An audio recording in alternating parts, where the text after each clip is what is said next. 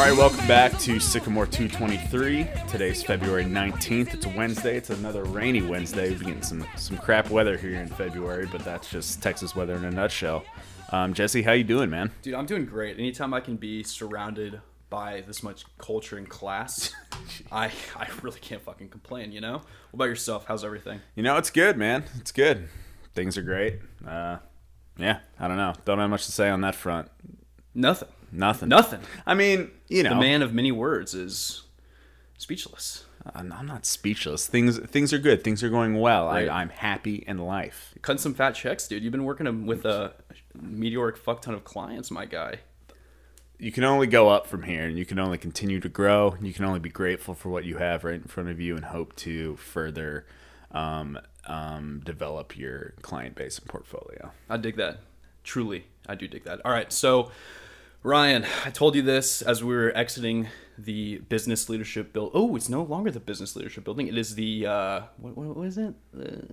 The Brent Ryan building. Yeah, the Brent leadership Ryan of business something school or another. something. Yeah. UNT. I'm quitting smoking, my guy. Quitting Monday. smoking. I'm putting it on the pod. Diet starts Monday. Diet starts Monday. Quitting smoking. Perfect. No more nicotine. So next week when we're recording, I'm going to be the most irrationally angry and just biggest fucking thorn in your side. So what you've brought ever met. about this, I guess, realization? Dude, it's just like I said last time, if I start law school and I have not quit smoking, I will be smoking for the rest of my life. Yeah. I will be addicted to nicotine for the rest of my life. Nicotine's no joke. It's incredibly addictive. You kicked it. I've dabbled in the nicotine. I used to dip Red Man tobacco every single day, all day. So how'd you kick it? It's cold turkey, dude. Just stopped. Wow, what a man. What It, an just, well, inspiration. it was the environment as well. Like when I was in the Navy, everybody was doing it, and then when you get home, no one was really doing it. So it was like a strictly deployment thing. So I just happened to go on like 2 deployments in 2 years. Yeah. So you're just packing fat shoes every single day, crushing monsters, like the hardo Navy stereotype dictates. And once you get home and you're around like normal people, Yeah. and you go home on leave, and you're hanging with your guys from high school, and you're thinking like, man, if I put a fat shoe in right now, people are gonna really look at me. I mean, so you just kind of kick it. We were walking to our cars after class today, and I like saw this dude walking past me smoking a cigarette. I'm like, what a fucking idiot. And I looked to my right hand. I'm like, oh, right. I can't say shit. I cannot say shit. Yeah, nicotine's no joke. I'm happy to hear that you're quitting. Just don't quit and take up like vaping. Like that's a good alternative because it's all the same. I always say it is worse to vape than it is to smoke cigarettes, just based on the lack of social awareness that comes with vaping. So the vaping phenomenon, my take on that is that it's just the 21st century version of smoking cigarettes, and all these people that do it are fucking stupid because they already have a blueprint for how bad like ingesting nicotine and like smoke into your lungs is. Right. But they're just running it back like through whatever device. It's I would like incredible. to say that I would rather walk through like a cloud of cigarette smoke than a cloud of vape smoke, but both are just repulsive. I feel as though the vape smoke lingers more than cigarette smoke. Like when you blow out the cigarette smoke, it's kind of like an initial hit and then it goes away. But like that vape smoke lingers. It's like a foggy day. I think vapors take pride in just like blowing fat clouds into people's face. Like passerbys, like, dude, watch this. Watch me rip this fucking vape. We just blow it like directly in your face. We had this guy in our fantasy football league. He's just like a character, and he was sitting on the couch all night long. He's got a big old belly. He's crushing White Claws and like blowing vape clouds. It was the funniest thing I've ever seen. Dude, I can dig that. I respect that. Yeah. Just because you at that point you're just like, fuck it. Like, It was what can funny. you say to me that can make me feel worse about myself? It was funny, I and then already he accidentally drafted Aaron Jones, and then it totally worked out. So that was kind of annoying. Accidentally. but it's- I feel like that. I didn't mean to do that. And as commissioner, my response is like, tough shit. tough shit. Get I'm also better. drunk as shit, so And I don't know how to then like go 10 back weeks later, anyway. you're just like, you motherfucker. Yeah. You knew exactly what you were doing. So the hot button issue, hot in the streets, I guess. Let's start here. Gun Girl is back in the news, and when we were talking about Caitlin Bennett. when we were talking In all her about glory. subject matter for the pod, we were going to lead in with, sports, and I was like, well, why don't we just kind of like distance ourselves a little bit and open up with this, because it's dominating social media. It's dominating the media cycle. Like, I was reading an article on Rolling Stone about it. So background, and you chime in whenever you feel appropriate. This chick, Caitlin Bennett, aka Gun Girl, she went to Kent State, and she gained some infamy because she posed with an assault rifle in her her graduation picture. Yeah, she even had some clever like pro-gun phrase in her hat. Like, it was a whole plan, like on a graduation cap, a whole plan, like statement about like open carry, open campus carry, the whole like very alt-right, overly conservative like gun person, right? Who thinks that it. She gets famous on Twitter. I guess develops sort of a cult following, and relatively, I don't want to say like harmless, because the shit she does is just like is repulsive. Mm-hmm. And if you're not familiar with her stuff, what she does basically is she's famous for these like woman on the streets videos, basically where she like sticks a microphone in somebody's face. So she, like, I don't know, for example, there's one video where she is literally sticking a mic in this like 5-year-old's face, coming from like a pro-choice rally, and she's like, abortion is murder, right, little girl? And like just like shoves it in her face. Yeah, that's and her, the dad's just like, whoa. That's her like, whole MO. She'll take her alt-right views and like whatever she believes and go into the opposite viewpoints, like camp, where there's like hundreds of people there like demonstrating, like supporting their cause, and she'll, like you said, just go in there and just ruffle feathers and stir the pot a little bit. So homegirl on Monday decides to go do one of her videos at Ohio University. I was mistaken. I thought it was Ohio State, and thank you for correcting me, because I would have come off like even more of an idiot. I got you, dude. Thank you. Appreciate that. Google Appreciate Doc. That. So she goes, and she's going to shoot one of her videos, but it got leaked that she was going to be on campus, and the students at Ohio University basically staged like a full-blown angry mob. Like, they met her with, I think it might have been thousands of students out and about. If I'm not mistaken, they, like you said, it was leaked, and then they met her at where she was going to get out and start working. So they essentially like cut her off before she could even like infiltrate the campus, which resulted in the mass chaos that then went viral. So it's her camera guy, and her security guard, who might be the largest human being I've ever seen in my life. The dude is at least 6'10" and pushing 4 bills. Easily, just an absolute unit. But so no video. She's not gonna be able to do a video because everyone's there. They're like, we know what you're about. We know what you're here to do, and you're not gonna fucking do it on our campus. So they start these chants, and most of them are directed at her because while she was at Kent State, she allegedly shit her pants at a fraternity party, and there's documented evidence of these allegations, but still want to throw in that allegedly, just in case she lawyers up. And I said I as much as it would go, I guess it would go a long way to like spread our brand if we were to be sued by Caitlin Bennett at InfoWars. I would prefer to gain notoriety in a different way. Caitlin Bennett just me. Pooped her pants. Allegedly, there we go. Throwing that allegedly anytime you're like slightly unsure. She allegedly pooped her pants. So we're basically ridding ourselves of any slander, any claims of slander. But so basically, this angry mob was chanting like, "Where's your diaper?" Throwing toilet paper at her, just merciless, ruthless. All these clips are going around social media, and she gets on Twitter when she's basically she leaves the scene. She gets escorted off, gets into her car, and she starts tweeting all this shit like, "I'm going to demand that President Trump remove all public funding from Ohio University because I was bullied and assaulted." She played the victim. Just what a performance! And a performance! And if she wasn't so full shit and have this track record of like this kind of stir the pot, ruffle the feathers, just get people angry at you type personality, then I might feel bad for her. But I don't at all. She rolled in there and people got wind of it and cut her off. So the videos that she typically does, she's crowdsourcing information and interviews about hot button issues such as gun control, abortion, and I guess most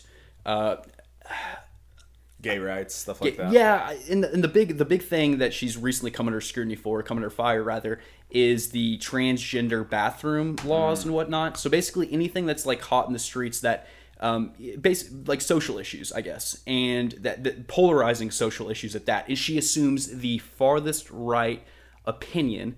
What's the phrase you said earlier? She adheres to like a brand of paranoid conservatism. Exactly. That's what we. So basically, they're coming for our guns. They're going to kill our babies.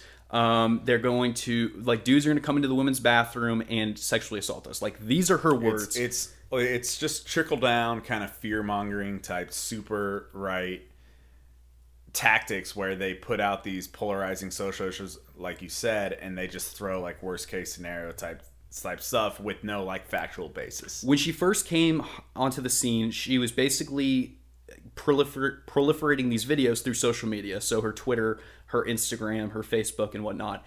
InfoWars, like I mentioned before, they caught on to what her shtick was, and Alex Jones, that rat fuck, decided to hire her, and now she's attached to InfoWars, which, if you're not familiar with InfoWars, they are literally the scummiest, skeeziest outlet of news, and I say news very lightly. If you're watching the video feed, you see the the air quotes, but basically Alex Jones is famous for conceiving all of these conspiracy theories. Most famously, I would say, is that the Sandy Hook and Vegas shootings were basically staged by the federal government to further their agenda on gun reform. Yeah, push to come and take the guns. And so she, once she gets hired by InfoWars, she runs with this take and basically takes it a step further and says that, and this is, I guess Alex Jones was the original voice behind this, but that the folks at Sandy Hook, mind you, Sandy Hook, one of the most tragic school shootings in the history of this nation,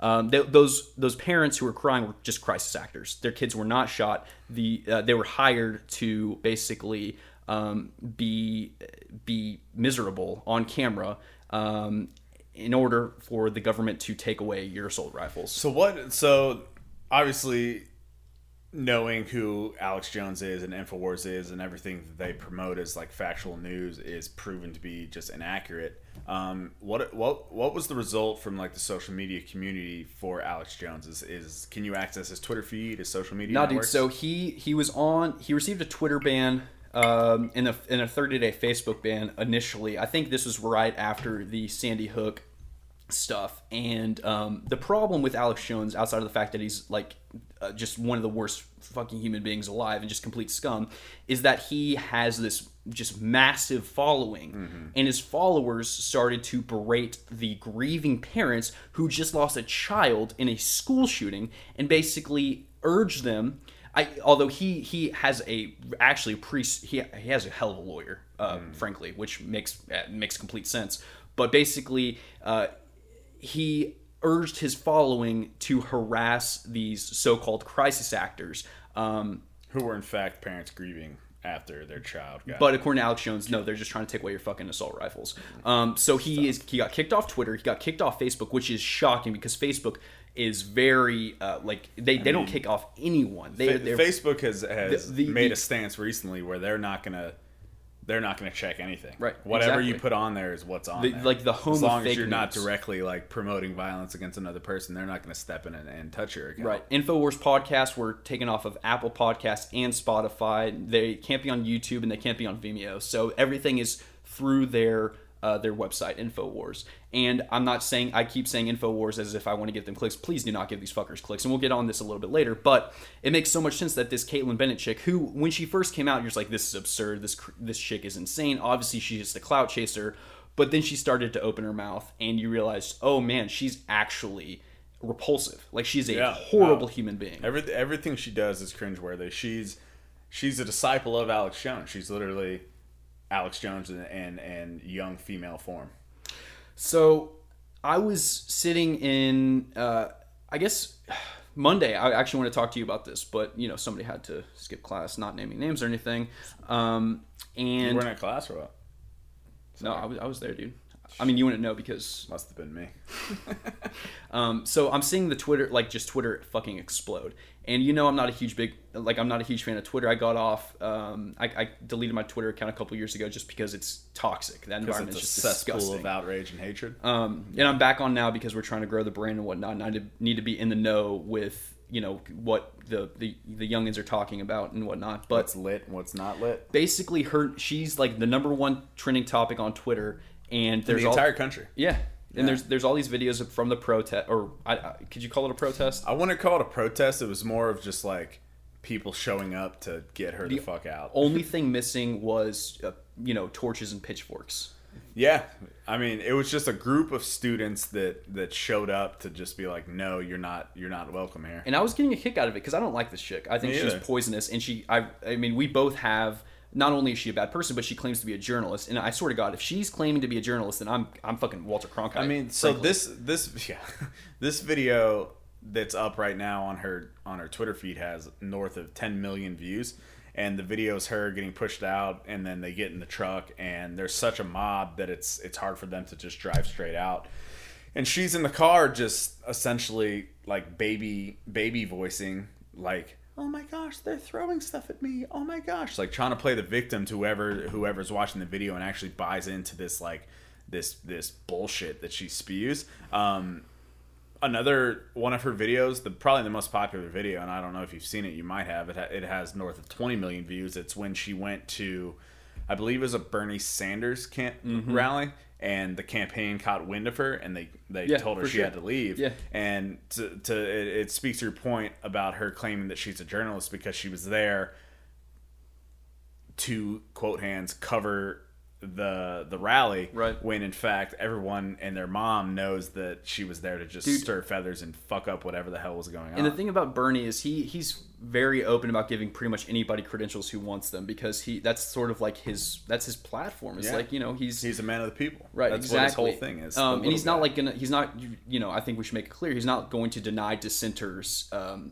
credentials, but because InfoWars it's literally fake news, and I hate saying that because it's been popularized by right-wing conservatives and whatnot, and not to say like that I feel like I'm just being like middleman Dan here, but the fact that Bernie and his camp caught wind that InfoWars was trying to get credentials and denied them tells you all you need to know about just how just disgusting this outlet is. But as I was watching all these videos, and I felt myself like I felt giddy by watching how all these people were so pissed off at her. And I kind of thought, I'm like, what about Kaitlin Bennett makes folks just have such a strong reaction? Because my solution to this, and this makes me such a fucking hypocrite, is to just stop giving this shit clicks. Like, it's the same for all these folks who just want to be, like, most opinionated journalists who want to get clicks based on their outrageous opinions. They know where the line is, and seldom do they pass that line.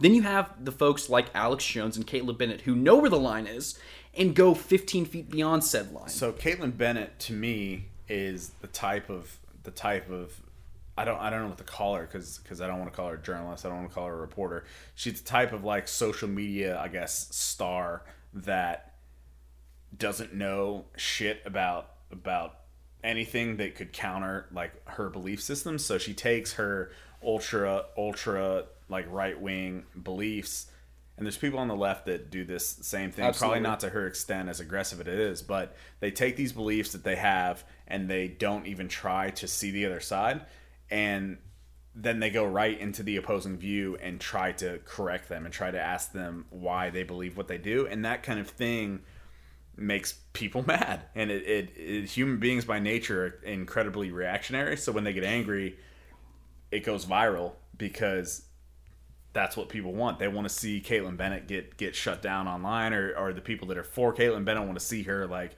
stick it to the left that have it all wrong. And yeah, I mean, she's just a nuisance. I mean, like I mentioned, I got off Twitter just for this reason, because it's just toxic.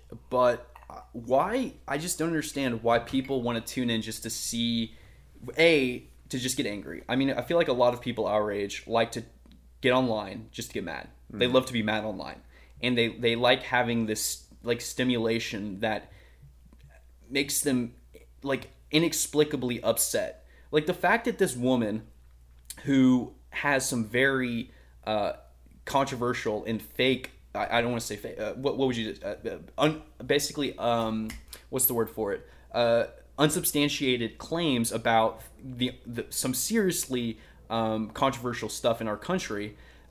Why do we allow ourselves to be so caught up with her bullshit? It doesn't make any sense to me. However, I had this thought as I was watching all these videos and just scrolling through my Twitter, like, fuck yeah, like, I love to see this chick get roasted. I'm like, why do we let her live in our heads rent free? It makes no sense to me. I don't understand. How do we get to this point in society?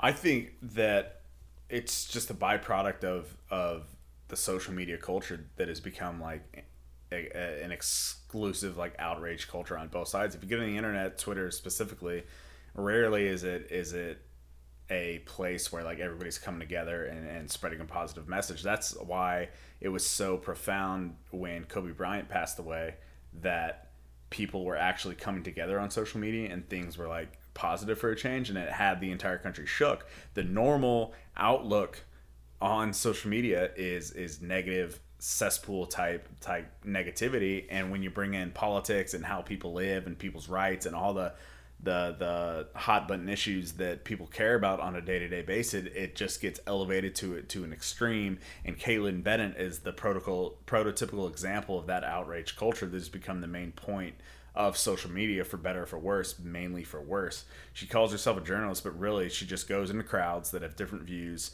and her entire goal is just making people angry by questioning those beliefs. And I mean, it's just wrong.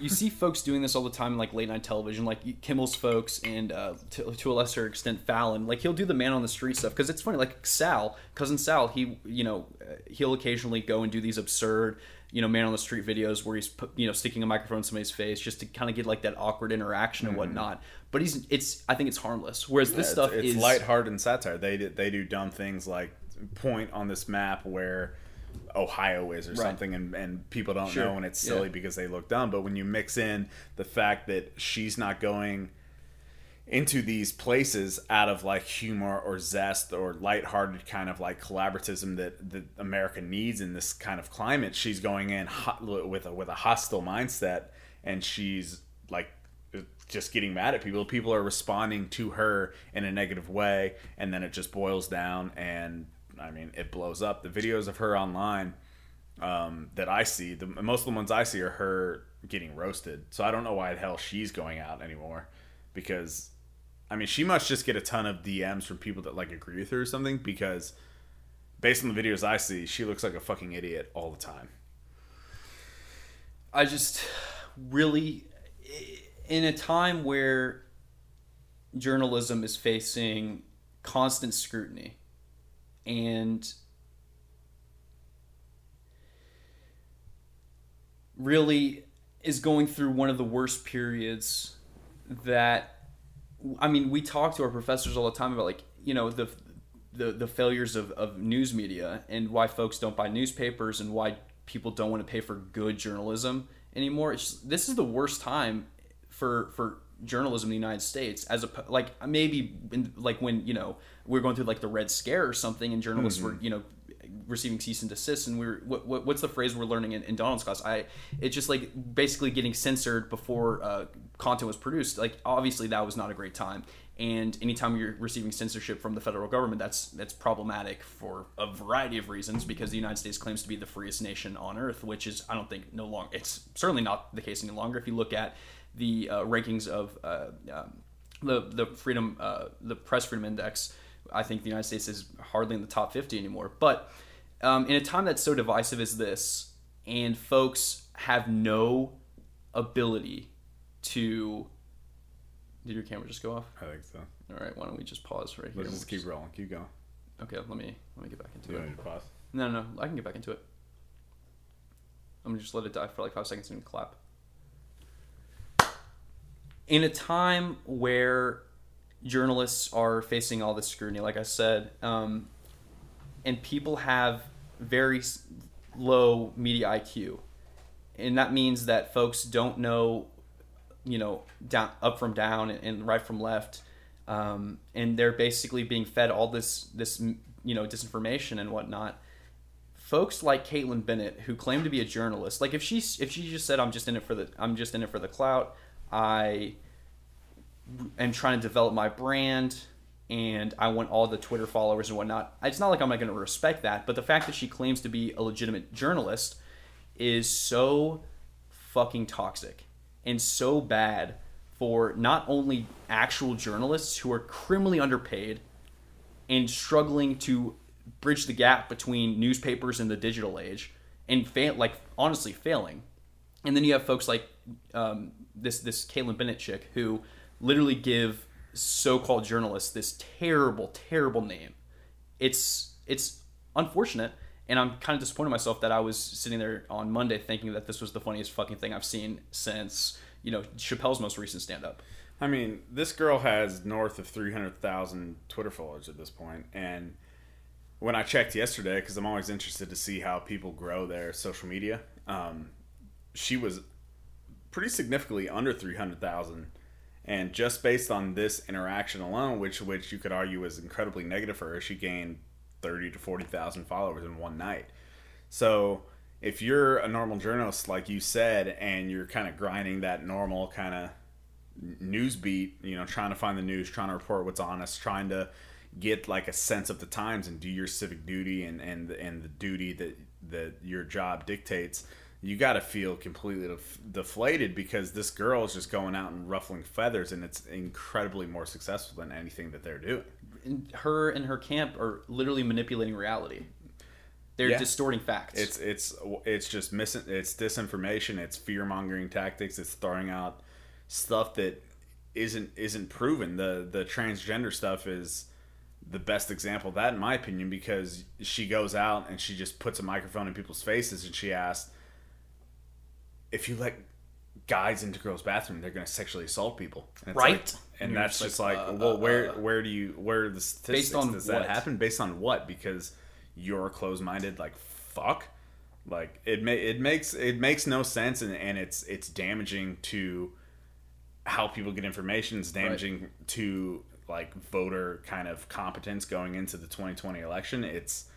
It's just bad on all fronts because she's not the only one. She's just the one that gets the most traction at this point. And she's so underinformed. And some folks like this they understand what they're doing, and they've just sold out and they're just trying to get clicks. At least they're well educated and well read. This chick is dumb. She is big dumb. Her boss is probably more intelligent than she is, honestly, and that's sad because Alex Jones is a fuck. Yeah, but Alex Jones in himself, he's a freaking psychopath. So he sees Caitlin Bennett.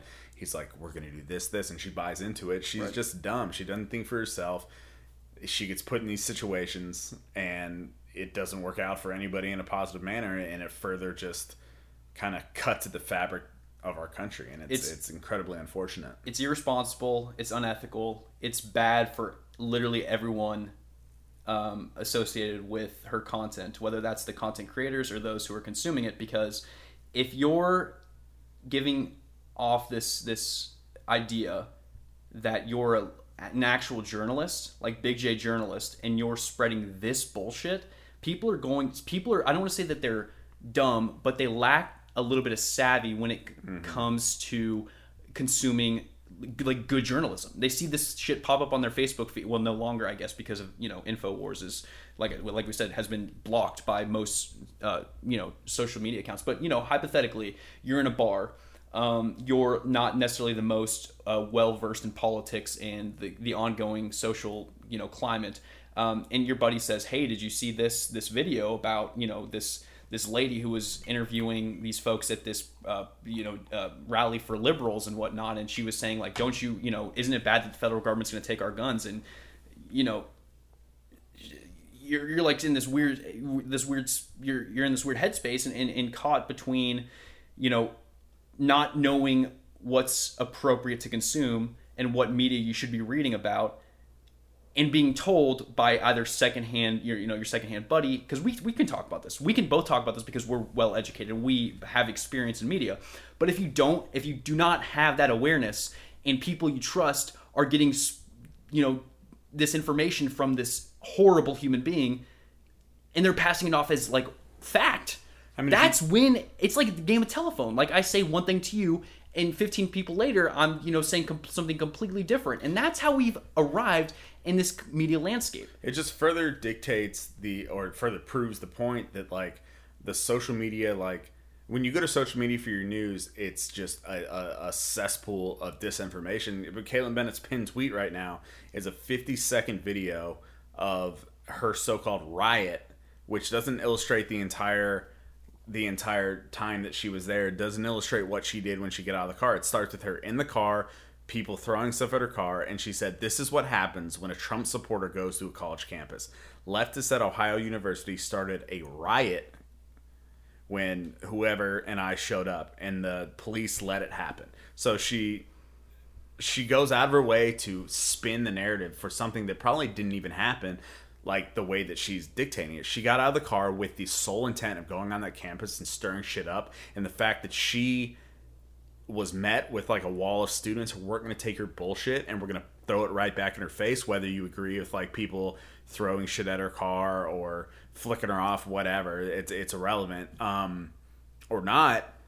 She is just full of shit, and it further pushes this narrative that if you adhere to this kind of like news consumption, you're going to be misled and you're going to go on a path that isn't loaded in facts. Videos like this lack context, and they take advantage of the fact that millennials and kids, below the age of, I don't know, folks below the age of like 30 who grew up in the internet age have such low attention spans. They'll see this video and not read anything else about it. They will take it as fact and think, wow, that's really fucked up. But what they don't see is that the media outlet that she works for has done unspeakable harm to folks who are going through the largest tragedy any human being should have to go through. Or, not unspeakable tragedy that no one should go through. I misspoke there.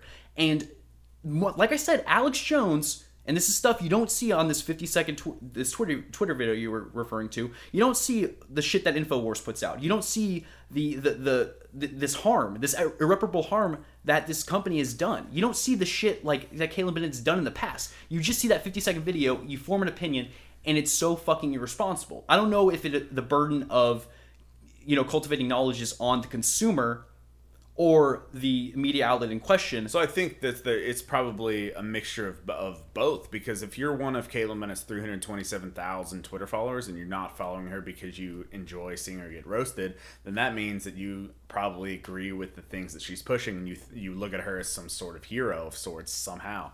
So she is pushing this narrative on social media. She's putting out this fake news, this completely out of context liberal bullshit. Snowflakes, liberal snowflake kind of like, this is how they react to us. This is how they treat Trump supporters. We're so victimized, so marginalized, and she has access directly to it's a ladder. So they go to Caitlin Bennett, and then they find out about InfoWars, and they go to the website, and then they become this entire sort of the clouded bullshit. The left is evil, fuck them, and it further creates a divide in the country when we're at a point where we should probably be pushing back toward the center. And this enables folks who have actual power, and I'm going to refer to this article that you sent me a couple of weeks ago from The Atlantic. This thought process enables people who have power to take advantage of social media algorithms and just the mass proliferation of fake information and manipulated headlines and false news stories, and give them to folks on social media. The article that I'm referencing, Ryan, like I said, this is basically your thing. You were the one who found this article and sent it to me, thankfully. And I sent it to my entire family. If you haven't read it, it's fantastic. But basically, it's about President Trump's ability to sort of take all of these fake news, and I don't know how else would you describe fake news? I would describe it as like disinformation campaigns. Sure. It illustrates the strategy used by Trump in 2016 to like oversaturate like social media networks with disinformation, with Caitlin Bennett style like outrage, Facebook posts, Facebook ads, YouTube ads, everything. In the article, it talks about how he posted like 4.6 million Facebook ads to Hillary's 60,000. So he got wind of the fact that if you just load up these social media networks with disinformation, people are just going to believe it at face value because nobody is doing any digging. And it just discredits like the big players in the industry who are relevant, and they formulate educated opinions and they present it to the people, and you're supposed to take it in and develop an opinion for yourself, and it completely makes that obsolete. And it creates a generation of people that are just distracted, that don't care, and that just see something online. They're like, oh, that makes me mad. I'm on this side. I don't give a fuck about the other side because this is what I believe. And if you don't believe me, then fuck you. They refuse to read media establishments like the New York Times, Boston Globe, Washington Post that actually put time and effort into their reporting. And I understand it's easier to watch a 30-second video than read a 2,000-word article, but at the same time, hell, dude, if it's between picking a video to watch and an article to read, I'm 9 times out of 10 going to pick the video because it's easier. It's mindless, and they know this. They know how erratic and uncalculated the average consumer of media is, and there's no reason to read long form journalism if you think that you can develop an opinion based on these videos. There's no reason to subscribe to actual newspapers. Yeah, and I certainly don't think that you can possibly establish like a fully educated like opinion just based on watching a video, especially not a video like the ones that Caitlin Bennett and like the Trump campaign are putting out. But what sucks is that these politicians are getting wind of it. Trump in 2020 is 1,000% going to double down on this strategy because his crowd has proven that this is an effective strategy in today's climate, and it can appeal to people's emotions and their insecurities about whatever in the world with just loud shouting and fear-mongering. And it doesn't really matter if it's factual or not because people just want to hear a story that they can attach to, and they don't really care if it's right or wrong. Let's wrap this up. But I would say, in 2016, when millions of folks were blindsided by, President Trump's victory over Hillary Clinton, they did not account for this reality that we now live in, which is, folks with a lot of power and a lot of assets, a lot of money, taking advantage of the system. And social media it's a very dangerous weapon. When it is not utilized properly, it can be very dangerous, and we're seeing that manifest itself in a day-to-day life. And the reason we broached this topic, and the reason I felt like it was important to talk about this, is because it's like I don't know what the solution is. Do you just turn, like, I got off social media, I got off Twitter because I didn't want to be a part of it anymore, but folks are still going to take part in this. Twitter is not going anywhere anytime soon, but it's so toxic and such a hostile environment, and I don't know what the solution is, but I hope that there is one, and there's going to be sort of a market correction at some point soon, because this is unfortunate, and it's sort of dystopian.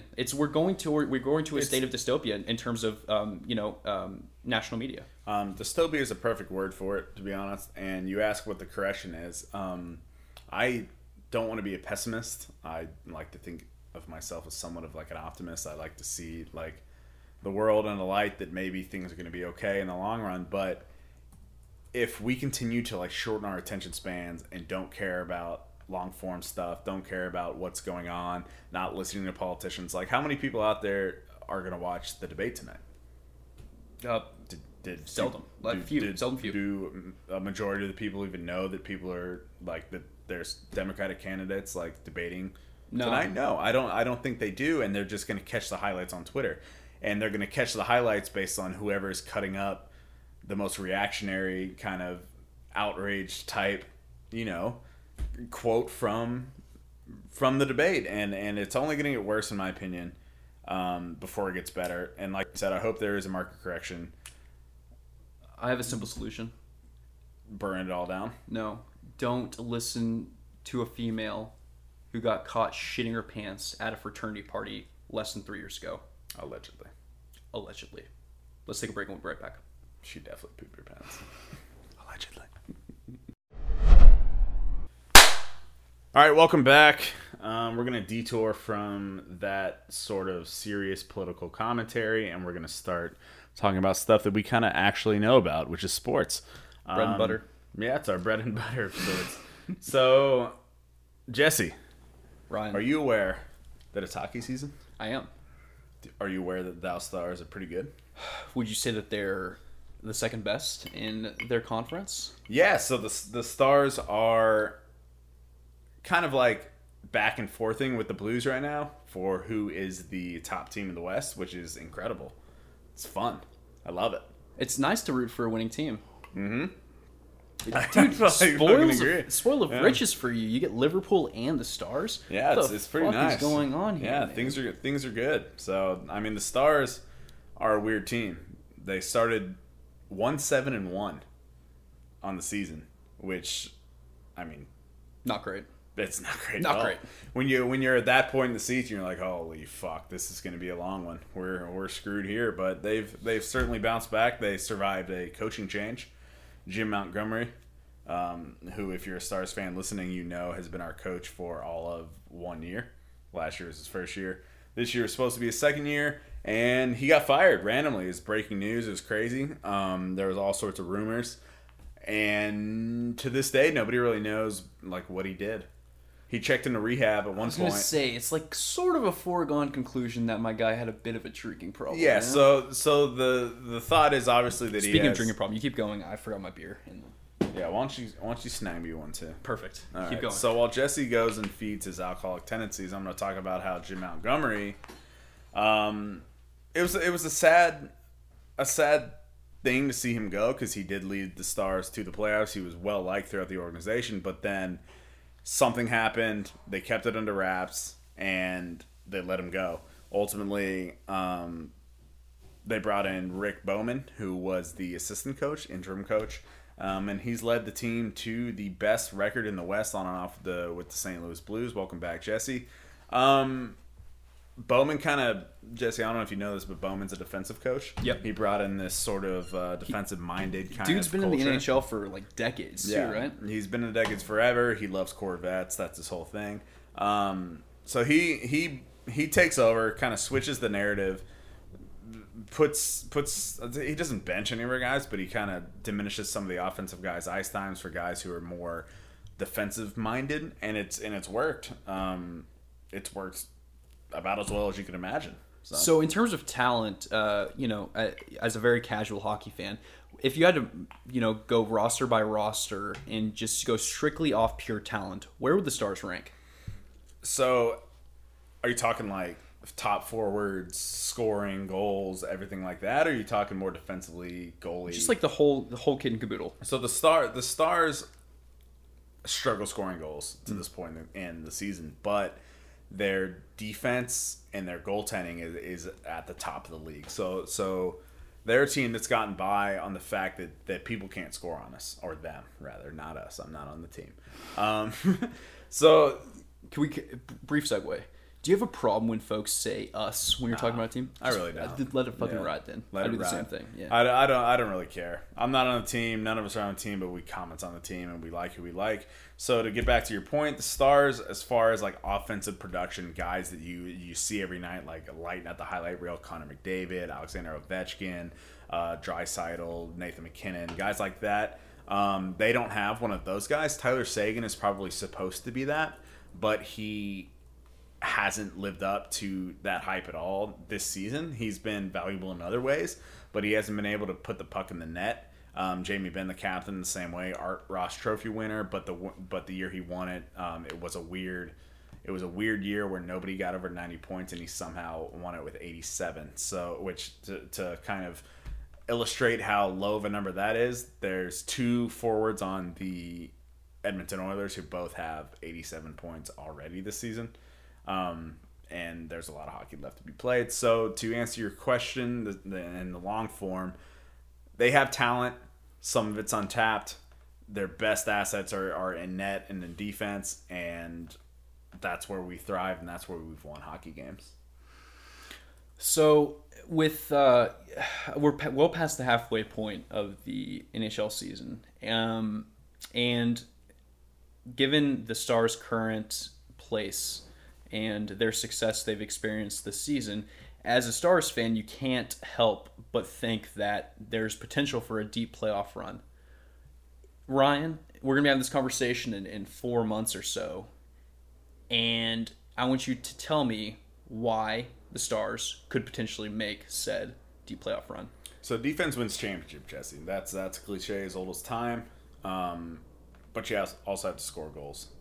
If the Stars can continue with their goaltending, with their defense, Ben Bishop, Antti Hudobin, both incredible goaltenders, can keep up this kind of brick wall type mentality, then the Stars can make a deep playoff run. They can make a Stanley Cup run if guys like Sagan and Jamie Benn step up to the plate and start putting the puck in the net.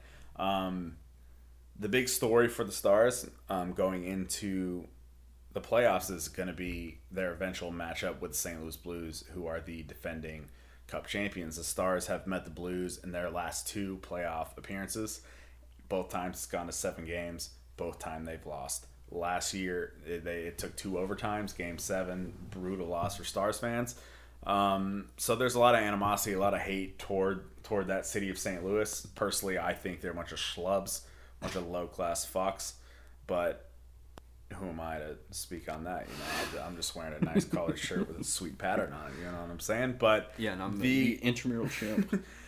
But to answer your question, the Stars to make a deep playoff run have to rely on their defense, stick to what they're doing, and offensive production has to continue to trend upwards because you can't win games if you don't put points on the board.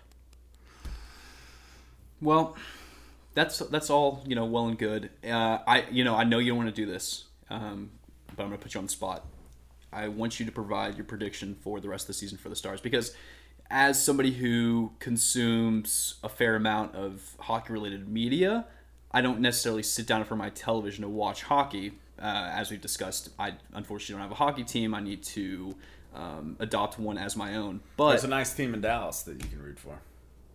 Anywho, what are your predictions for the rest of the season? And when we're having this conversation in 4 months, are we going to be talking about the Stars Stanley Cup win or about the disappointing loss in the first or second round? So the way you phrase that question is unfair to me because it puts me on the spot where I can either be the irrational Stars fan or I can think about it like logically and a little pessimistically, and I'm going to choose to do the latter because you can't, like, if I'm going to bet on a team to win the Cup, it probably won't be the Dallas Stars because you can't just assume that the scoring numbers are going to increase. And there's just so much talent in the league. You got teams like Boston, you got Crosby, you got Ovechkin, you got the stupid St. Louis Blues. You got Edmonton, who's hungry. Edmonton, to talk about them a little bit, has been a team that has literally loaded up on number 1 picks. Some of them have gone great. Some of them have been terrible. But right now they have the best player in the world, Connor McDavid, complementing another guy, Leon Draisaitl, who literally topped the rankings for points. And they're hungry because they've underachieved. So teams like this, who can punch you in the face, bring the game right at you, are going to be tough for the Stars to handle if they make it to the Eastern Conference Finals. In the West, I think that conference is weaker than the East, so they have a realistic chance to get to that conference championship game, and I wouldn't be surprised to see them there. But if the scoring is not there at that point, if it's not there in the playoffs, then they don't really have a chance. So my prediction: Stars Stanley Cup victory. Fuck yeah, I love it. Love it. I honestly hope that comes to fruition for you because I, unlike you, like it when my boys' teams do well. I like it when your teams do well. What are you talking about?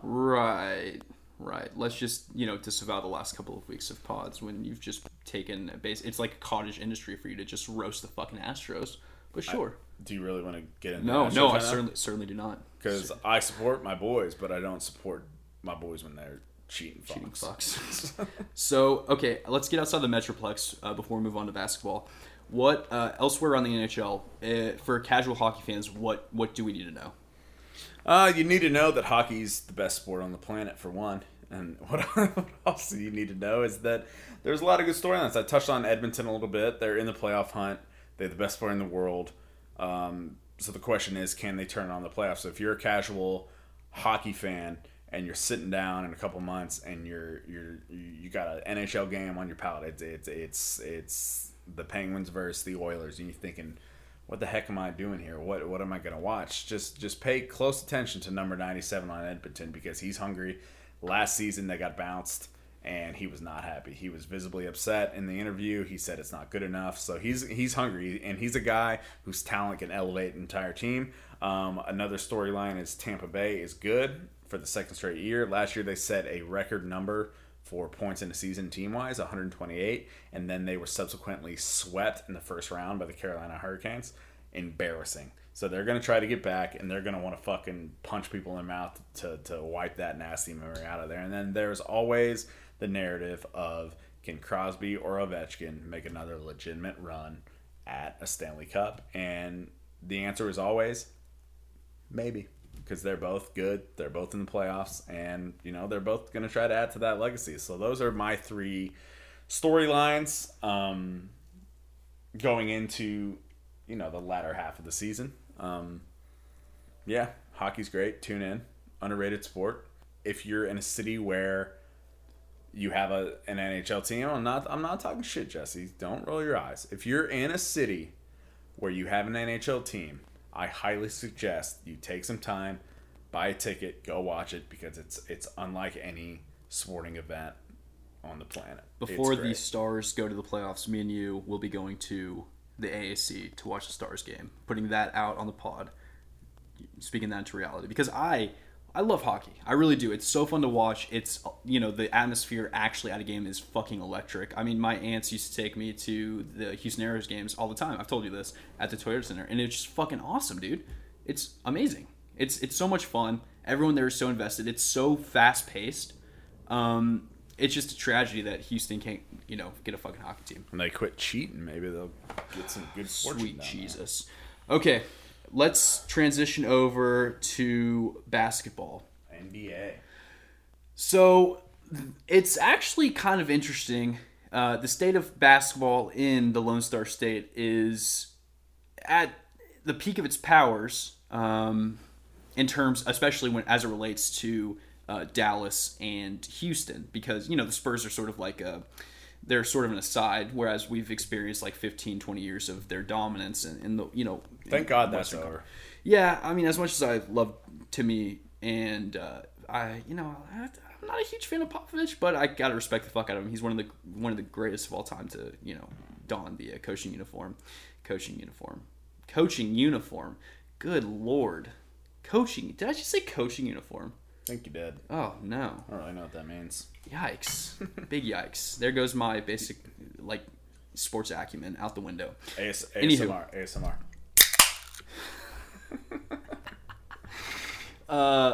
So, the Dallas Mavericks, the GOAT. if you're going to summarize the first half of their season, and for those that don't know, we just reached the basic halfway point of the NBA season, which came as we witnessed the All-Star game this weekend. And mind you, All-Star festivities this weekend were fucking awesome.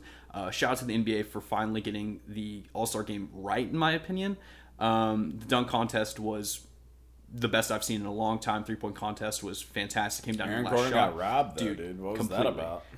It was basically because, what is his name? Chadwick Boseman doesn't know how to judge a dunk contest. But no, dude definitely got robbed. But like I said, most I don't even know how to put into words. I don't want to say electric because that is not doing it justice. But the most entertaining dunk contest that I can recall personally, Dwight Howard came out, wore his Superman, cape, and delivered 2 very subpar dunks because he's old and, old as shit. His knees don't work anymore.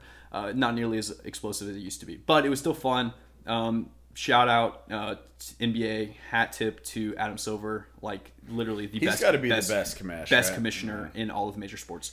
But if you're going to put the Mavs first half into context, 3 words or less, I think you have to go with holy shit Luka. This kid is so good. I knew that the Mavs got a steal when, Atlanta took him third and traded him to the Mavs basically for, essentially Trae Young straight up. It was Trae Young and one other player, and that trade is going to be one of the worst trades in NBA history. So what do you make of like? So Trae Young is obviously like he's pretty good. No, basketball he's player. yeah, he's dude, been great this sure, season. he's like Steph Curry light for sure. So people look at Luka and he's been so electric, and they that narrative you just said where they're gonna look back on this and it's probably gonna be unfairly critical of the Atlanta Hawks and Trae Young. What kind of career is Trae Young going to have, in your opinion? He's going to be, because he was everywhere. So if you took Steph Curry and you removed 33% of his powers, you'd have Trae Young. I think that's the logical comparison, because this dude prides himself on taking these absurd 3-pointers from God knows where, like the fucking logo. He has incredible range, but he is sort of going through the whole Devin Booker problem, where it's like he puts more of importance on the statistics than actually winning. And mind you, this is like a take that has not had a lot of time to come to fruition, because the kid's still in his second season as an NBA player. So we don't know who he's going to be. But if you made me say now, I think he's going to be, like I said, about 66% as valuable as Steph Curry. That's his ceiling, in my opinion. He's great. He's a great player, but Luka is a generational talent. And the fact that y'all went from one of the most likable and talented players in the history of the NBA in Dirk Nowitzki to Luka, and just happened to luck into another European superstar is, I'm gonna say it's a little fishy, little suspect. I think fishy. What are you talking Cubes about? might be. I thought you were gonna. Silver's back. No, I thought you were gonna go fucking with. around. I thought you were gonna go with Lucky, and then I have to rationalize. And then this you accuse GC. Dallas of performing sketchy, unethical, I'm lack of integrity type things, Christ and then you have the audacity to put that on our city when you can't even look in the mirror and realize that this city is full of integrity. Fuck, we deserve what we're coming. You didn't want me to talk about Houston, full and then you come out the Jesus age. You come out the woodworks with this kind of hot take. My left testicle. Luka, though, second season. I was getting a little tired. You woke me up a little bit. All kidding aside, this kid is just raw. That's the word for it right he's there. already a top 5 player in the league. This season, he's averaging 29 points per game, 9.5 rebounds, almost 9 assists per game. He's close to averaging a triple-double. And the fact that he got to this point this quickly, like, I expected this from him, but maybe in his 3rd or 4th season, and he's already here. The one knock on him, of course, is his health. He's a little doughy, but he's also very, very young. And he's going to grow. He's going to continue to grow and develop. And you don't really hit your physical peak until, you're 24, 25? Yeah. This kid's just still a baby, 20 years old, right? He's putting up, he's averaging almost, nearly a triple-double with 30 fucking points. It's insane. So if he continues to trend upwards, you have to assume that he's going to hit that athletic peak, 24, 25, and he's also ASMR beer open. And then he's going to probably tone up, get athletically fit, and become an even more efficient shooter than he already is. And I mean, as a Dallas Mavericks fan, I'm admittedly not someone who follows them religiously, but with the guys like Luka, it's hard to not watch. He's so much fun. He dominated the All-Star weekend. Unfortunately, he didn't get a lot of playing time in the All-Star game on Sunday. Coming off that ankle. Exactly. Yeah. It's you don't want to press him. And if you get hurt in the All-Star game, it's really hard to sort of rationalize that. Yeah, exactly. It's the absolute worst.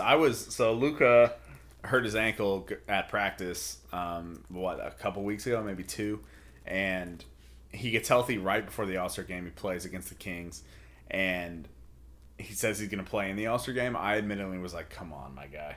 Just sit it out. But he's in the second year. He probably should have made the All-Star game last year, but he didn't. There's a little bit of controversy with that. This year, he was obviously a unanimous pick.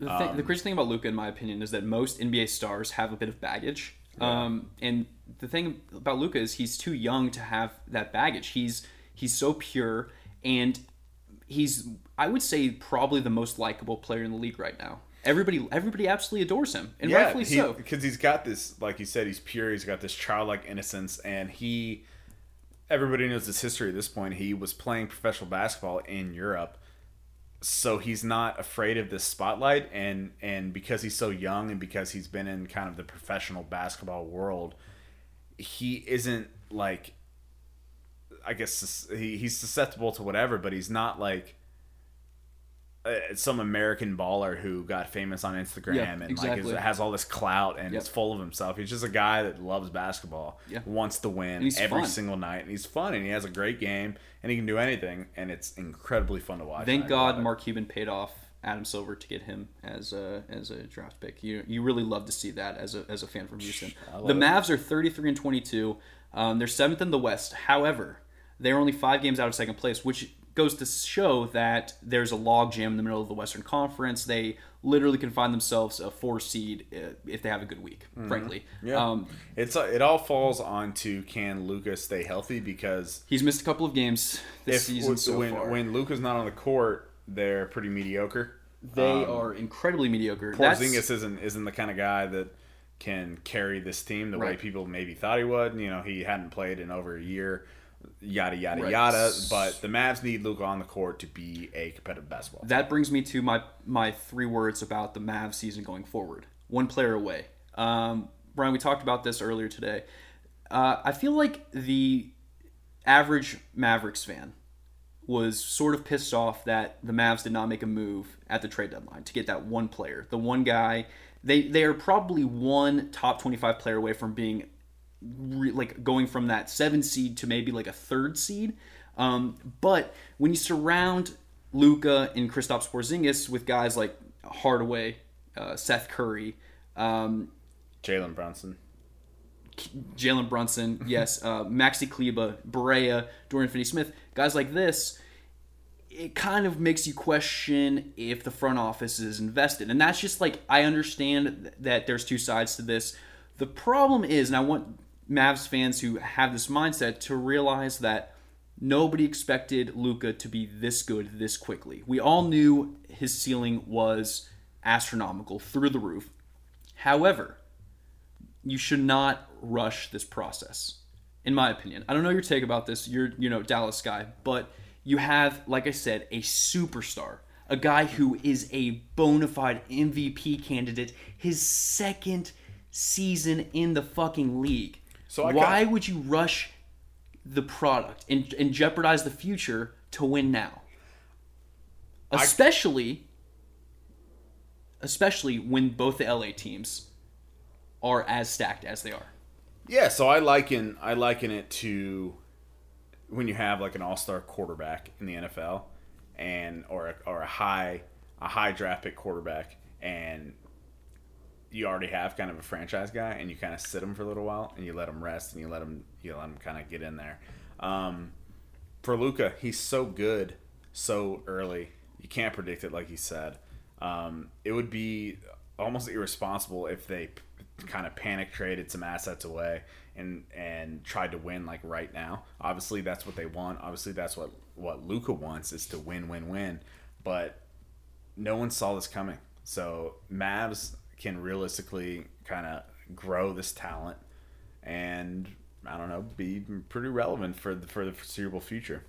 Yeah, I would love to see the Mavs make it, to the second round. I really hope that we find ourselves watching the Mavs and Rockets in the playoffs. That'd be amazing.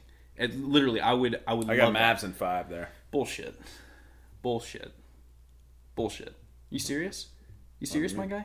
Mavs in 5 against the Rockets? That's cake, dude. Against the Rockets. That's lightweight. Jesus H. On the other side of the state of Texas, about 4.5 hours down 45. The old armpit, as they call Houston, it. Texas. The stinky, deodorant-free armpit of our great state. The peak of sports success. And the peak of sports success, you don't have any championships. I don't think any city is having a worse year than the city of Houston, frankly. And we all know about the Astros' ongoing fiasco. Great word. I don't even think that does it justice, frankly. But the Houston Rockets, before the season, Ryan, I'm sure you are familiar with this story. Our general manager, My God. Ryan just showed me a picture of himself in his Navy uniform, and Jesus H. You look like... I called you a cherub earlier today. You literally look like you're 5 years old in that picture. 21. Holy shit. Fresh off the deployment. That's amazing. That is so fucking great. That is great. All right. My dad's just blowing... Sorry to get distracted with that. My dad is just blowing me up with Navy pictures. Going down memory lane. That's really cute. That's so cute. God, look, he looks so happy. Yeah, what happened? I got home from 11-month deployment and was like, fuck yeah, we're back in San Diego. Let's go to the beach and drink some beers. Jesus.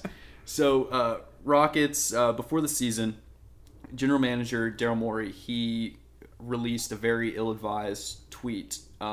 This was the height of the problems in China, the Hong Kong protests. And I say ill-advised, meaning... Like, I support it 100%. The shit that's going on in China is inexcusable, and as the United States, who is allegedly the city on a hill and the beacon of hope and opportunity and all this bullshit that really, if you still believe that as an American, then you're just burying your head in the sand. Daryl Morey weighed in on the opinion because he is one of the most intelligent and progressive general managers and personalities in the NBA. So he tweeted out, it was like a hashtag, so we support Hong Kong or something like that.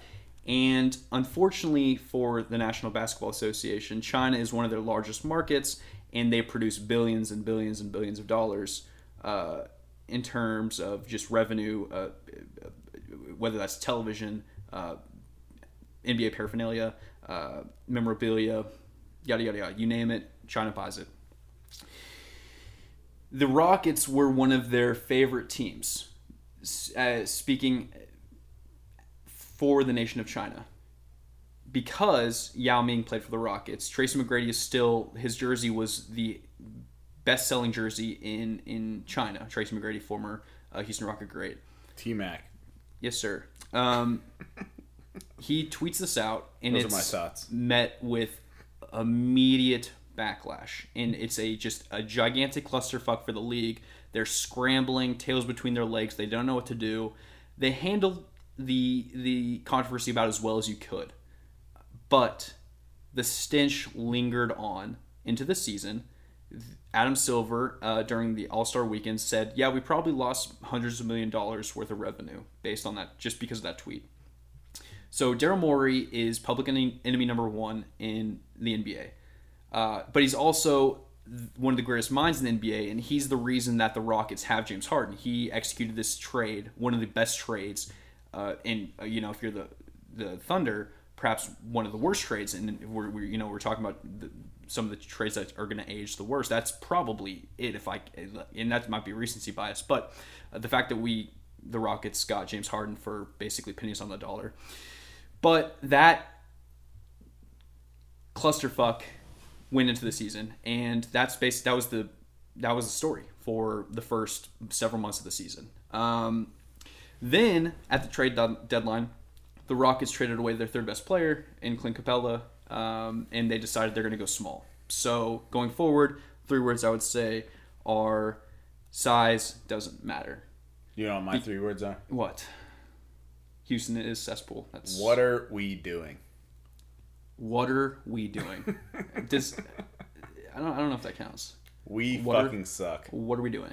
Downward trending. Downward trend. Well, that's 2 words. So down, we go. I hate away. You. Those are 3 words. I hate you. Away from playoffs. So the Rockets are basically their tallest. James Harden. Oh Jesus. Ball hog. They're going small. Russell Westbrook. Oh bust. My God. Daryl Morey fired. Brilliant, eloquent, well said. Those well are my said, Houston my Rocket takes. I was nice about Luka. I admitted that he's a generational talent. Well, you admit that one of the best players in the league is a generational talent. Well, That's okay, great. So what's your take on James Harden then? He's overrated. Oh my God. He's not overrated. Oh my God. Okay, so, fucking Bill Simmons over here. So Jesus. my take on James Harden is that you can't win an NBA championship with a guy like James Harden. Well, you can't win the NBA championship if your tallest dude is 6'6". Like this small ball where you just are firing off a record amount of 3-pointers. Sure, it can work in the short term, but when you're playing a team in a playoff series for 7 games, it's not going to work. They're going to size you up. You're going to start going ice cold from the 3-point line. You're not going to win a championship, especially if you either, Ooh, I got 3 more words. Sure. Missed their window. It's actually pretty good. Yeah, that's nice, right? That was nice. That's fucking nailed. That was nice. And you might not be wrong, dude, because Chris Paul, who the Rockets traded away this offseason, is balling the fuck out in Oklahoma City. Russell Westbrook is playing, honestly, very well. And the fact that he doesn't have to operate with a big anymore, it's unlocked a different facet of this offense, this Rockets offense that I didn't know existed. And when the Rockets traded away Clint Capella, I was pissed off. You remember me talking about this. I thought it was inexcusable. They came out, they played ball. They started balling out. I don't think it has legs. I don't think it's going to actually turn into anything. I think that the Rockets will either meet a buzzsaw in the form of the Los Angeles Lakers, the Los Angeles Clippers in the playoffs, and will once again be eliminated from the playoffs, not make the finals, because God hates Houston. For whatever reason, God hates Houston, Texas. Elsewhere around the league in the NBA, you look ahead, and like I said, really it's about parity this season, because we're coming off of this time when the Warriors dominated the NBA for years and years and years and years. You know, Steph, Clay, KD, Draymond, they ran the NBA. Steve Kerr had those guys just playing the best basketball that we've seen consistently. Like, that's probably one of the best dynasties that the NBA has ever seen. And this year, Steph and Clay are out. Golden State is one of the worst teams in the league. And that opens up this path for teams who have been experiencing some fringe success to actually have some legitimate championship aspirations and think, maybe this is our year. Enter LeBron James and Anthony Davis in one side of LA, and Kawhi and Paul George and his motley crew of six men: Montrez, Pat Bev, Richardson, the whole Williams. Cast and crew. Those two teams are the best teams in the league. And we're going, I think, when it comes down to it, it's going to be LA versus Milwaukee. Whether that's the Lakers or the Clippers, I don't know. But I'm absolutely here for this. LeBron versus Giannis in the finals. Are you kidding me? That's amazing. Kawhi versus Giannis in the finals? I hope. I'm here for that. So I'm a passive basketball fan, which explains my silence during this segment, because I don't know that much about it. I know the stars, and what I want to see is Giannis versus Kawhi. I want Kawhi back in there. I think he's awesome. I like the Clippers, and I'm just not a LeBron fan. No, I think he's a fine human being. He does great work off the court, but as far as his on court personality, he's just cringeworthy to me. I don't like it at all. Well, because he's a just narcissistic dickhead. Crybaby bitch. Whoa, allegedly. Say allegedly. Nah, I'm good, dude. Allegedly. Lawsuit incoming. Lawsuit. So that's really all there is to know about basketball going forward. We don't know until we know. I'm excited because I'm a huge fan of parity. I really am. I hate when the sports leagues are top heavy. Watching the Patriots just dominate the competition for the last decade or so, plus or minus a couple of years. Not important, not worth talking about. It's not fun. It's not fun when you have a dynasty. If you're rooting for that dynasty, it's got to be fun. I think we can agree on that. Ryan, Mr. fucking Patriot fan. It's fun when your teams just dominate the competition year after year after year. But if you support a team that is not winning consistently and you're sniffing success so close to it, but you come into contact with... No, I'm saying... Yes. Rockets have been on the brink of a finals appearance so many times. You know what happened, though? Steph fucking Curry. Dude, those Warrior teams are real. Klay Thompson, Steve Kerr. You made it Game 7, and then he just kind of fucked it up. Damian Lillard back in 2013 when he hit that 3-pointer and just broke my fucking heart. The Rockets have always been there, but they just don't got it, man. Not this season. I don't think so. I don't think that. I disagree with some of the old heads and the basketball purists who say that this can't work, this small ball approach. I think it can, but it's not executed properly by the product that the Rockets have on the floor because they have not surrounded themselves with enough talent on the wings. And the guy they're going through as their de facto center, PJ Tucker, he's awesome. I fucking love PJ, but he is not the best candidate to lead the Rockets to a championship. So it takes a big man to admit that his team is not going to be in the finals. I am that big man. You're that big man. So how far... What is as a Houston Rockets fan, what is your best case scenario for this team. So what is the end result that you will look back on the 2020 playoff season and think that's about as far as like I said, I think a deep run cut short by one of the LA teams. I think because like if you're the Rockets and you run in, you come off of a 7-game victory in the second round and you face LA and all of a sudden, holy shit, there's Anthony Davis. Oh fuck, there's Dwight Howard. Guys who are towering over our guys. It's tough. And towering over our guys, and they can shoot. Sure. And LeBron James, arguably the best player in the league still. And on the other side of LA, I say other side of LA, they both play at Staples Center, but the other LA team, fucking Kawhi Leonard is the best player on this planet in my opinion. Outside of Giannis, I think it's Giannis and Kawhi. No Luka love there or what? I said Luka is a top 5 player, and I stick by that. He is top 5. He's number 5. What's your top 5 then? In no particular order, or you want me to list? No, you can jumble them up. Yeah. So it's Giannis, Kawhi. Are we going healthier? Players playing right now. Who are you going to say that was hurt? KD. Steph and Clay and KD? No, Durant. Fuck, that's tough. Number 5 is tough. Okay, Luka's 4. So I would go Giannis, LeBron, Harden, Luka. Harden? Yeah, Harden's a better player than Luka. No. Yes, he is. No. Absolutely. At the end of the day, Luka will have a better career than James Harden. I'm not arguing with that. I'm not. I think one-on-one, I'll take Luka. Almost say James Harden. Absolutely not. Absolutely not. I think Luka will have a better career because he's going to be in a better situation. Oh my god. He is. Cuban wants to win. And the Rockets have always been surrounded by controversy. We had the opportunity to win. Like you said, what did you say? What was your 3 words? Missed their window. We had the opportunity. You should get that tattooed on your forehead. We goofed it. Goose is cooked. Goose is cooked. All right, so I think that's enough basketball talk. What do you think? I agree. Do you want to go into golf or you want to take a quick break? Let's jump right into golf. All right. So this weekend, you made a great bet. World-class bet. Oh my god, let's take a break.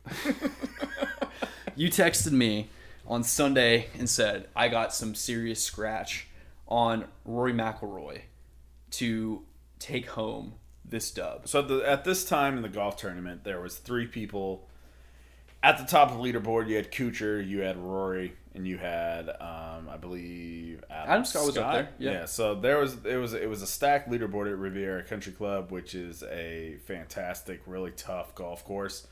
The pros, they considered it one of their unofficial majors. They throw that term around quite often, but here we are. Riviera is one of those courses. It's incredibly difficult. The greens are tough. They're angulated. There's hills. There's slopes. You got to hit it straight. You got to hit narrow. It tests your golf game in every aspect of it. Tiger and Jack have never won here, despite playing here a million times. So when those 2 guys can't scratch out a victory, you know that it's a tough place to play. I put some money on Rory, -10. Going into Sunday, he was the favorite. I think it was plus 160, and he shit the bed. I should have remembered that Rory sometimes forgets to play golf on Sundays. Day 4, but he was the number 1 player in the world going into the week. I thought maybe he would use that. I have a recommendation for your guy. What? How to conquer Sundays. How? Just wear red. I mean, Tiger finished dead last, so, and he was wearing red. 16 championships. What's a championship? 16 majors. There you go. Well, I know golf. You think I don't know golf? You don't know golf. I do absolutely know golf. We've talked about this. Scratch golfer. Scratch golfer. All right, let me get back to the real golf takes, okay? Sure. So, jokes aside, you can wear red, you can wear fucking pink if you want, but Rory showed up Sunday, shit the bed. That's what happened. Adam Scott came through, won for the first time in 4 years. Good for him. I have no ill will toward Adam Scott. He's a class act. He's got a great accent, and he has a perfect golf swing. That thing is beautiful. If I could swing a club like him, man, I'd be set for life. You had some ill will toward not Adam a big Scott guy.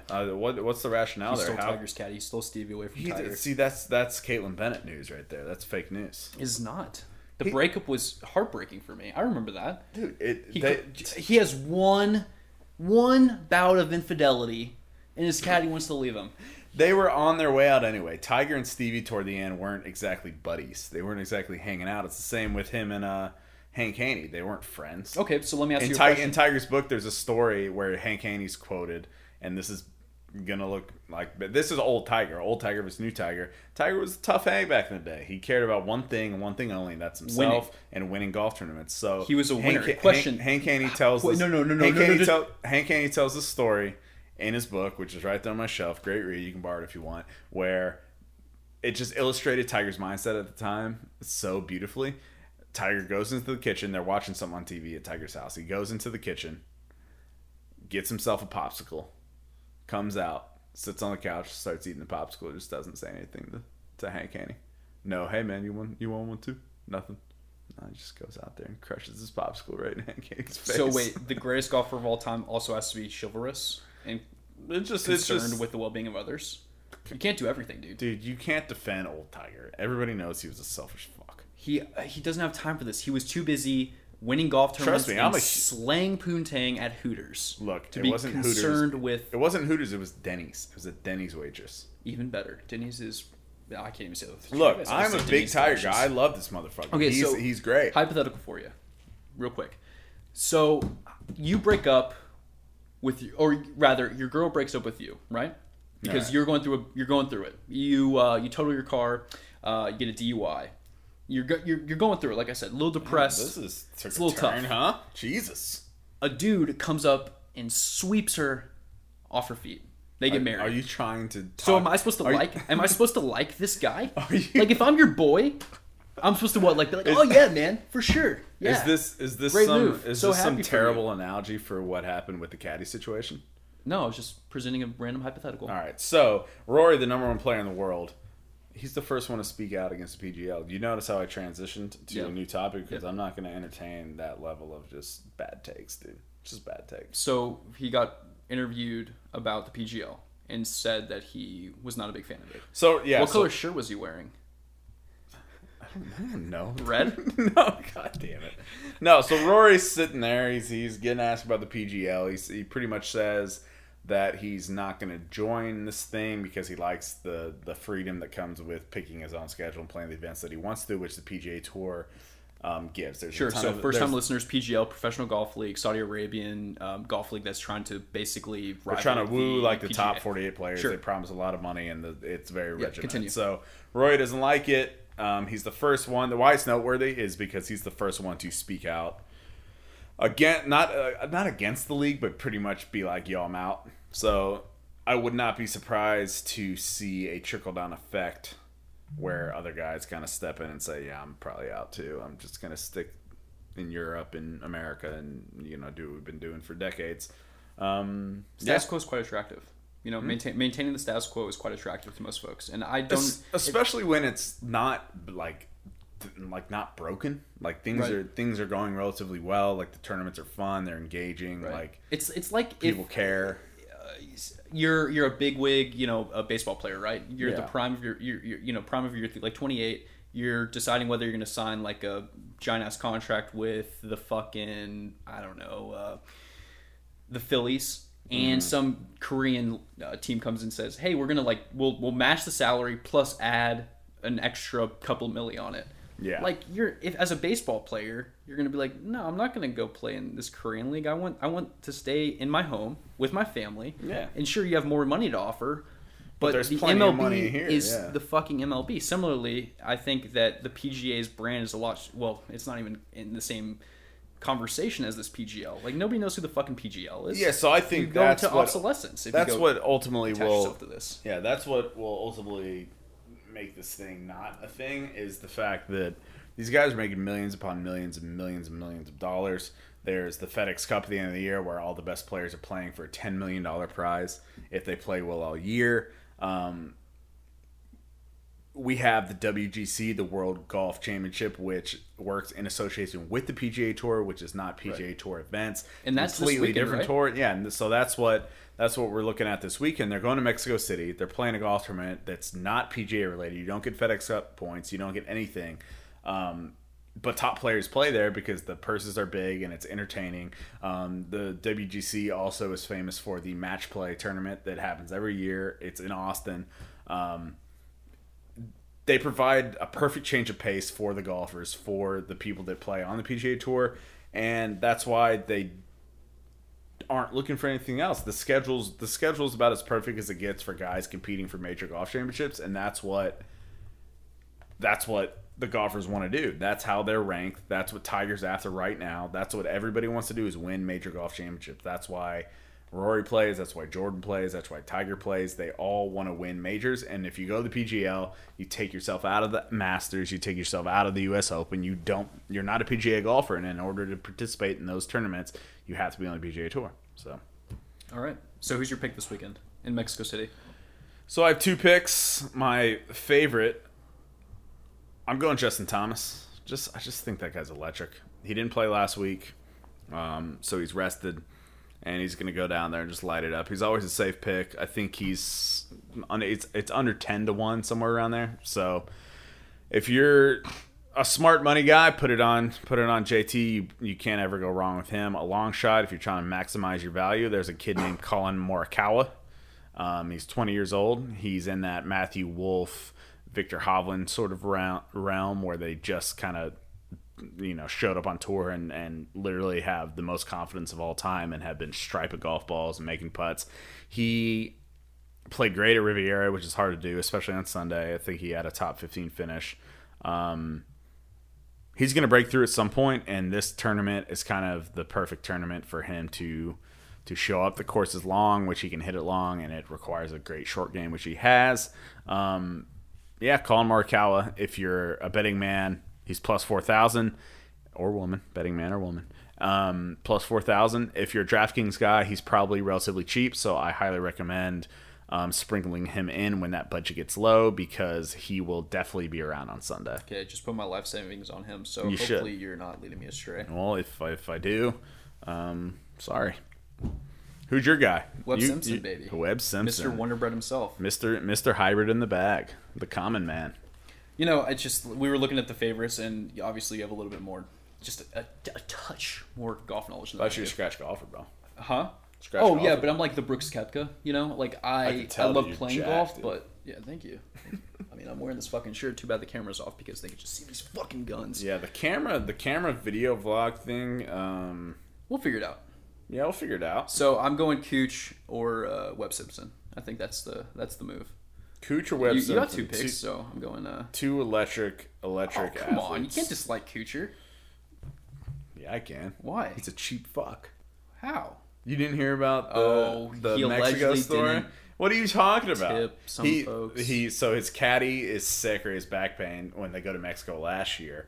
So he gets the local club caddy on a squad. They agree to like a $5,000 pay. No Good matter money. what, you're Great gonna money. get $5,000, Yeah, right? great money. So Kuchar goes out and he wins a fucking golf tournament, makes $1 million. Mm-hmm.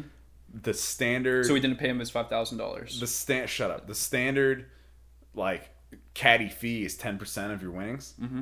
He wins a golf tournament, $1 million plus bucks. Matt Kuchar, he's been around for literally ever. Just doesn't want to pay this guy the 10%. Just bring him a little change, dude. I'm gonna be a dick about it. In addition to the $5,000 you paid him to carry around a golf bag for 4 days. Just for clarification. If you're gonna side with Matt Kuchar here, that's fine. That's on record for you. Playing devil's advocate. If you want to be I do it on the side of the man. See, I'm a little guy.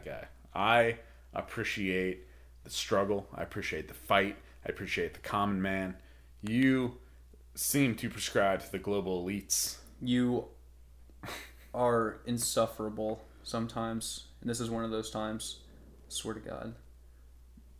Common man, my ass. Can we talk about Liverpool for a second? Speaking of common man.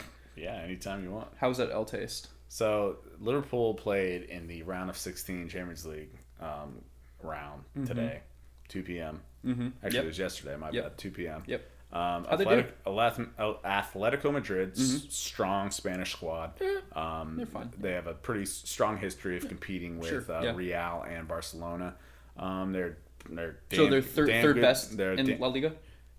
Just for clarification. Yeah, third best in La Liga, probably somewhere in there. Playing the first best team out of the EPL. Sure. So they're a strong squad. They had a game plan. Sure. The Reds, the boys, they show up to Madrid, which is notoriously a difficult place to play. It's loud. The fans are passionate, rightfully so. They got a great team in Atletico. But y'all overcame that as the best team in the EPL, right? They managed Rose to the occasion? They managed to score early. Liverpool did. And then no, Atletico did. And then okay. they parked the bus. Liverpool dominated possession over 70% possession, and Liverpool for the first time in over a year could not manage a goal. It happens.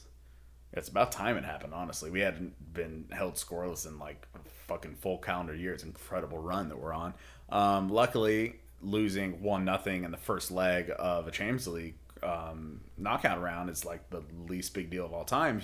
If you retract to last year, we were down 4-0 against Barcelona, which, Jesse, can you help me out here? Barcelona, Lionel Messi is pretty good, right? You've heard of that guy? Yeah. One of the best players in the world. Sure. So we're down 4-0 in the first leg. We have to go to Anfield, and we have to win. Actually, we have to go to we're away, so we have to go to Barcelona, and we have to play these fucks.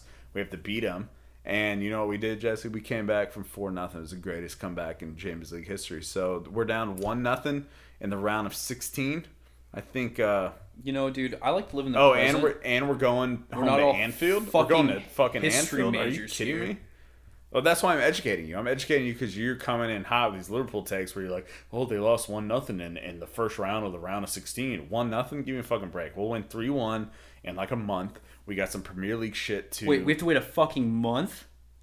It's fucking Champions League, yeah. You have to wait a month for the next fucking game? Well, there's Premier League games going on. Oh, sweet Jesus. Dude, we have to play the Premier... I don't know if you know this, but we're like 80 million points up in Premier League, so we have to finish that. And then you go play Champions League. You fucking beat Atletico 3-1 at Anfield. You fucking embarrass them. People forget about that soft game. And then what? You wait another yesterday. month to play again? No, then it picks up pretty quick. I think the finals in like August or something. So it's February 19th. It's February 19th. It's a long time. I have to wait 4 fucking months. This is why you're a simplistic American. Dude. Oh my god. So this is not the intramural championships, dude. I thought we would get to watch this game like next week or something. I thought it'd be tomorrow. Yeah, so essentially back to Liverpool. They did lose yesterday, but who gives a shit because they're the best team in the world and they will come back and dunk all over everything that is good and holy. Mixing up your sports there. You don't dunk in soccer. I don't know if you know this, but... Jesse. Ryan. You're pissing me off right now.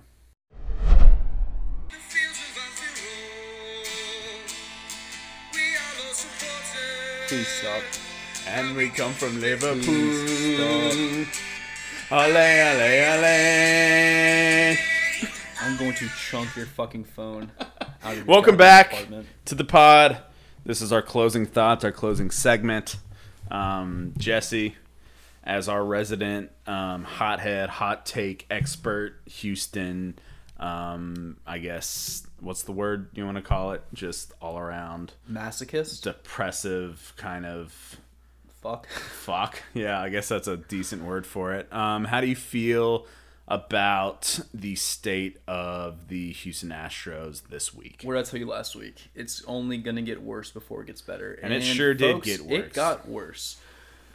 In the 7 days since we last recorded, every single big name around baseball has basically gotten in front of a mic and called the Astros cheating bastards, which they are, criticized Major League Baseball's mishandling of the controversy, and called for the stripping of the Astros 2017 World Series title. Rightfully so. Ryan, do you think that Rob Manfred, the commissioner of Major League Baseball, who we're both big fans of, Very critical of this man. do you think he handled that well? No, he handled this thing about as bad as you could The possibly motherfucker says, I motherfucker don't understand the significance of this, quote, piece of metal. That was the most out of touch thing he could have possibly And it seems said. a little elementary to strip them of said piece of metal. So this guy is unfit for his role. he doesn't understand like the significance of that quote piece of metal. Like that's what everybody's playing for. That's the point of the league.